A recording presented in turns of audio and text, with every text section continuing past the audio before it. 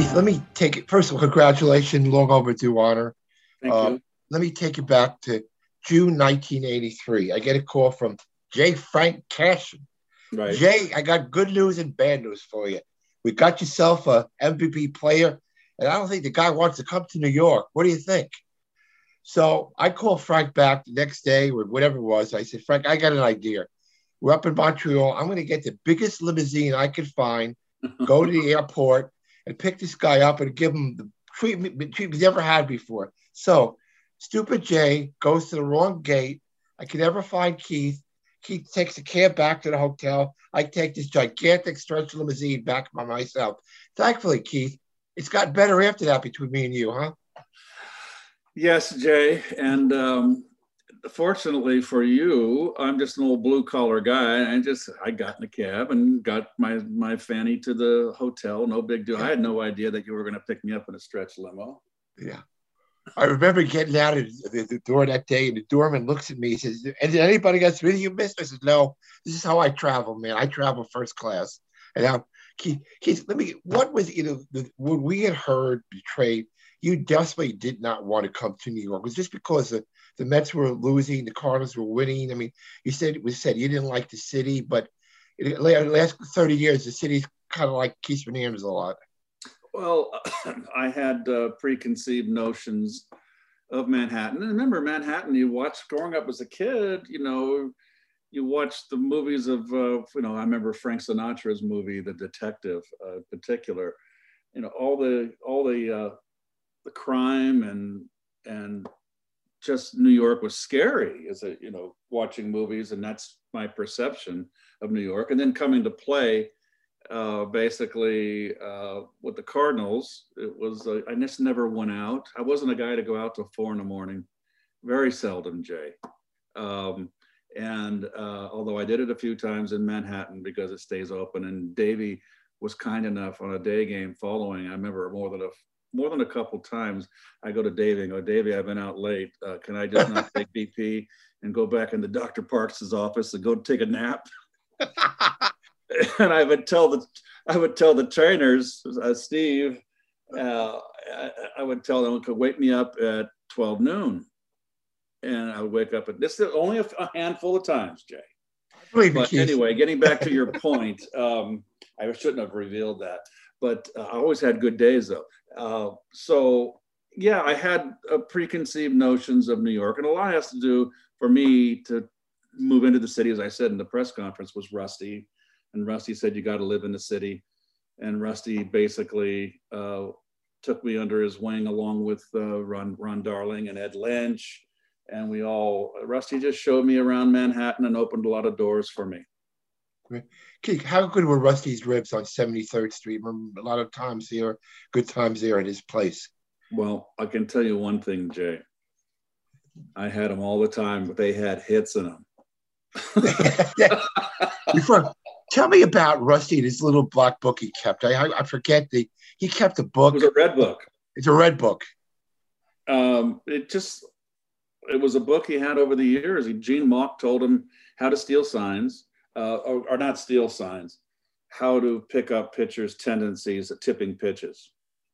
And Gene Mauch was one of the first guys to get him to do that. And Rusty, when he was obviously with Montreal. So Rusty had a book dating back, to pitchers when I was in high school, like Joey J and Jim Maloney and all how they tipped pitches. And he would never give it to me. And he said, I'm not giving it to you because you never earned it. And so then the funny part is the season when I retired, 91, we're out to dinner and he brought the red book with him. And he said, "Here, you could have it now." I said, "A lot of good it's going to do me now. I'm not playing anymore." I still have the book. I still have it. Can you tell me, your first year there with 68 wins, October of 83, Davey becomes the manager. I don't remember what he said in the press conference. He said to Frank, "Frank, I don't know why it took so long to hire me." Right. In the next 6 years, 90 plus wins. If the wild card was in effect, we'd been in the playoffs every year. Could anybody else but Davey have done what he did with this particular group of guys? Well, I think I said, I just think Davey's value was that he knew by managing, he managed Dykstra, he managed Doc, he knew what was down in that farm system. And the Mets, all those years, when they were, after they traded Seaver, all the down years from 78 to 83, they never squandered their draft picks. They had good scouting. You had Joe McIlvaine was ahead of that. And they took advantage of those last place finishes and really kind of sucked it up, building for that future. And it all came together in 84. And still, there was no Kevin Mitchell or Lenny Dykstra in 84, but everybody started filtering in from 84 and making that team the 108 wins in the World Championship in 86. So Davey knew the players and had faith in them.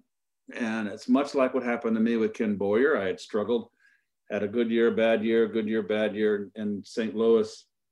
And when Boyer came in 79, well, actually he came in the middle of 78, he told me I was the batting champion in Tulsa, American Association, at 350, and I hit 330 the next year. And he had seen me play. And everybody was questioning, well, was I supposed to be this heir apparent of Joe Torre? And am I going to be this? Am I going to be that? There was a lot of doubts. But if it hadn't been for Kenny, who had seen me, and had faith in me and put me out there. You know, I hit 231 in 1979, the first month of April of the season, 231. And Boyer, that's a great story. He came back to the plane and told me, "You're my first baseman, Keith. Just relax, have a good time." Well, from that point on, I took off. I think the same thing with Davey with those players he managed. He knew them. He had managed them. They liked him, and he got the most out of them. Keith, in my position as a PR guy for the team, PR's best friend is a player who'll be there, win or lose, good times and bad time. Remember in old Shea, go through the tunnelway, your locker was right there, right in the front there. How did you become, did you do that in St. Louis too, to stand in front of your locker? I mean, the press in St. Louis wasn't as much as it in New York did. How did you adapt it to that role, to take on the media? Not take on, is not the right word, to be available all the time? Well, in St. Louis, I was one of the younger players. And so I really didn't have that kind of, I did have the stature there, but there wasn't that much media. There was the Post-Dispatch and then in the Globe Democrat, the morning and afternoon papers. Frank asked me in spring training when I came in 84, first full year. And he asked me in the middle of spring training if I would be the guy that the press can go and lean on and ask the questions for. And I said, sure, I would. And that's how that happened. So I imagine the medium probably got their cue from Frank, I don't know, or from you, but they started coming around my locker. And, the Mets have always been very paranoid about their young players. I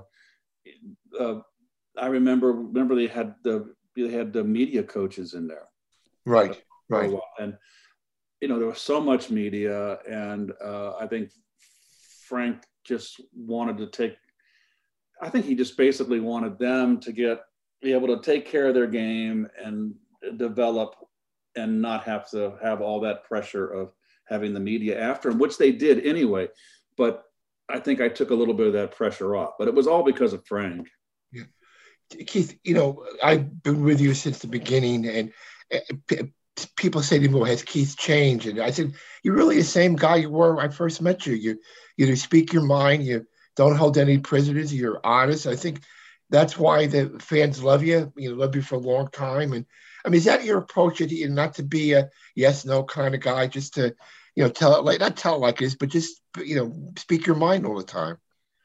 Well, I just, you never forget your roots, Jay. And my dad instilled in us, my brother and I, that we were no better than anybody else. And, a lot of people I've known over the years, they get successful and they forget where they came from. My dad wouldn't let me, my dad called it the hi-hat. Don't give me the hi-hat. And I remember one story. I was a kid, very young, and we were making a run up to Sun Valley Dairy, around 2 miles from the house. My dad and I in the car to go get milk. And that's back in the days when you had bottled milk.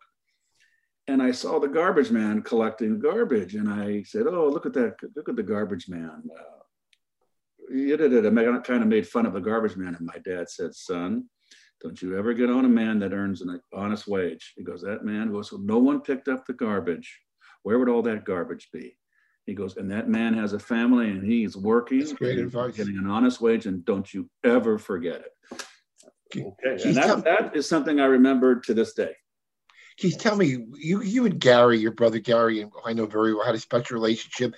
You used to make eye contact with him in games, especially during the playoffs in '86.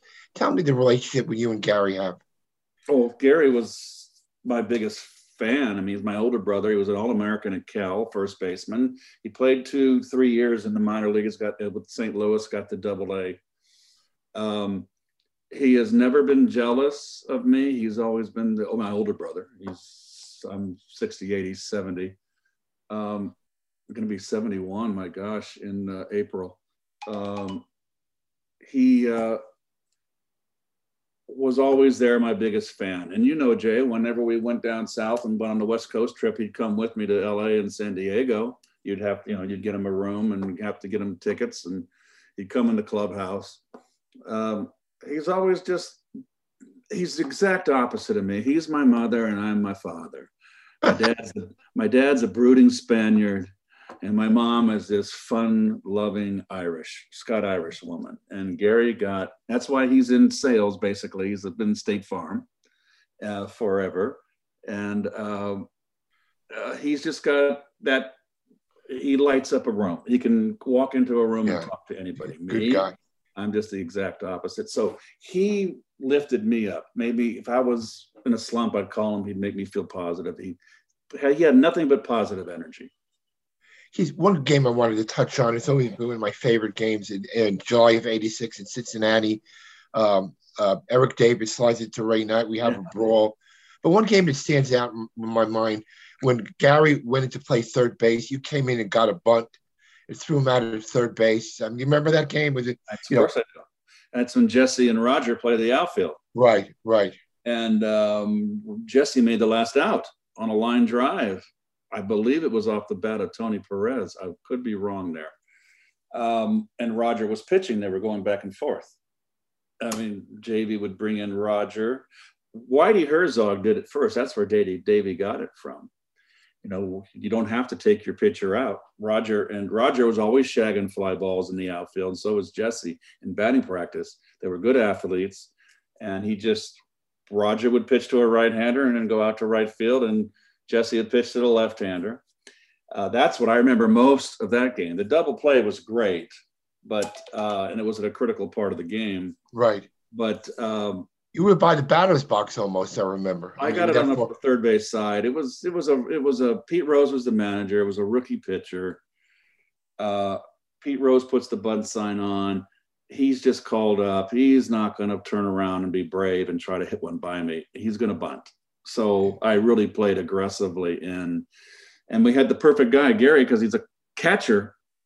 He's used to making those infield throws.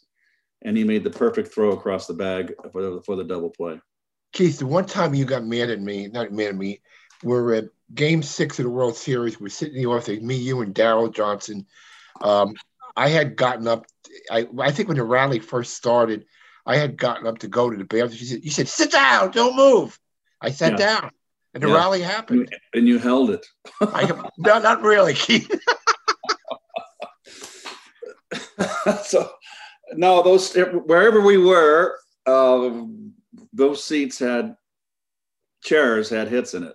I mean, it was who was in there? You, me, and Darryl Johnson. Darryl Johnson. Yeah.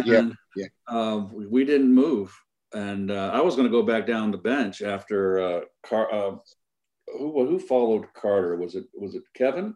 With Mitchell and then Ray. I was ready to go back down, and I just said, you know what? We're 1 out away from elimination. I'm going to sit here. Let me talk about SNY for a couple 2 minutes. Did you envision the success you guys would have? 16 years, a couple of Emmys, regarded as the top TV team in baseball. Ronnie was a friend. Why do you think you guys hit it off so well? You have the last 16 years. Well, I always say the backbone of the broadcast is Gary and Gary Cohn. He is so knowledgeable about Mets. He's a Met fan and knowledgeable. And, he's basically he's the maestro. He's the Leonard Bernstein that has to bring Ronnie and I, weave us in and out of the broadcast and get our expertise. And he's brilliant at it. And he asks questions and pointed questions at times. And it keeps, I think I can only speak for myself. I'm sure it's the same thing with Ron. It keeps us on our toes because he gets better in the 8-0 games in the third inning. I mean, he gets better, and those are the tough games. And I'll go into storytelling, and Gary's got a good sense of humor too. You know that. I do. He does have a good sense of humor, and listen, I'm kind of the comic relief in there to a degree, and I know what I'm doing, and Gary knows how to play it long enough, then get back to the broadcast. So I really feel that Ron and I bring a level of professional expertise. Ronnie knows pitching. I can't talk about pitching like Ronnie talks about pitching. I never cared about mechanics here or there. All I cared about was seeing the ball out of the hand of the pitcher. And so I can't talk about that where Ron does. And I can bring then what hitting and the offensive part of the game and defense. And Ronnie's very good too, because Ronnie's an athlete, and Ronnie played, and he wasn't just a pitcher growing up. He played in the field. He was a good base runner. Ronnie knows the game. So I just think it's a good blend, but I really feel it's all about our production team in there too. Greg Picker, our producer, and Gary. That's why I think. So, ended up June '83. Did you think, with your beginning, that so many years later you beat Mets Hall of Fame, your number be retired with the Mets? Like, you can't walk out on the streets in New York without people coming up to your autograph. Did you think that ever possibly could happen? Looking back almost 30 years ago. No, I figured when I was towards the tail end of my career, what am I going to do the second half of my life? Jay, think about it. 37, I'm done. I had the back surgery. Yeah. And I'm going, okay, that's the first half of my life. And it's not like golf. I can't play seniors. I go, what am I going to do with the second half of my life? And it took me a while to figure it out. And I just think it was just a lot of luck. But I didn't watch the game because my last year in Cleveland and my last year in New York was a disaster. I broke my kneecap. You remember that? I missed I missed 8 weeks, almost 9 weeks. And I came back in August, and it was a leg injury. I couldn't run. And so when I was rehabbing, I don't care. I'm 37 years old, and it was hot, and I was like exhausted in the fifth inning. You build up your stamina in spring training. I missed 2 months. And that was not a good year. It was not a good finish for me in '89. And then I go to Cleveland, and I just have a disastrous year. I get hurt all year. I only have 110 at bats. I tear my calf 3 times. And I just didn't like the way my career ended. It wasn't a Derek Jeter ending, a Hollywood ending. And I was a little bitter about it. Not bitter, wouldn't be the word, but just not happy about it. So I didn't watch baseball. So 91 was my last year. 90 was my last year.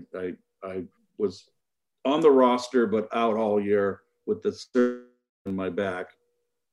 So I didn't watch a game till, believe it or not, what got me to watch baseball again was the Sosa McGwire home run chase. How can you not watch that? Even though there they were, 2 Michelin men right there, right in front of your eyes, and still it didn't strike me. I mean, I remember Sammy when he was with the White Sox, when we played him in spring training when I was a young kid in the Cardinals. And he was never a big guy, but it just didn't register. But that's what got me watching baseball again, was that home run chase. Yeah, Keith, and I just want to say, I don't want to embarrass you, but we and I have been friends a long time, and anytime we had a charity thing, somebody at Chase, somebody on CF, you're always there for us. Got a big heart, and I want the fans to know that too. And it's been a pleasure being your friend all these years, and congratulations on the honor. And I'll be leading the applause on July 9th. Okay, Jay, and my whole family is coming. It's just going to be a wonderful weekend. I'm just so thrilled and so honored. I never would have dreamed this. But last question before, when Steve Cohen called you, thought he was asking you something else and not about getting to the Hall of Fame? Yeah, his phone number is in my address book, and his name came up on my phone. I'm going, okay, must want to talk about the question about the team. So I said hi, and I just started saying, oh, by the way, I just really love what the team has done this offseason. And we were talking, and I won't say the details about it, for around almost 10 minutes. And he said, well, he goes, that's not what I called you here about, Keith. I called you for. And I said, oh, okay. And he goes, we're retiring your number. I just about fell off my chair. Well deserved. Keith, I'm going to text you Friday. I have to write something for the yearbook on the numbers. I'll text you Friday morning if something you're available sometime. Okay. All right. Congratulations again, Keith. It's been a pleasure. Okay, Jay. Take care.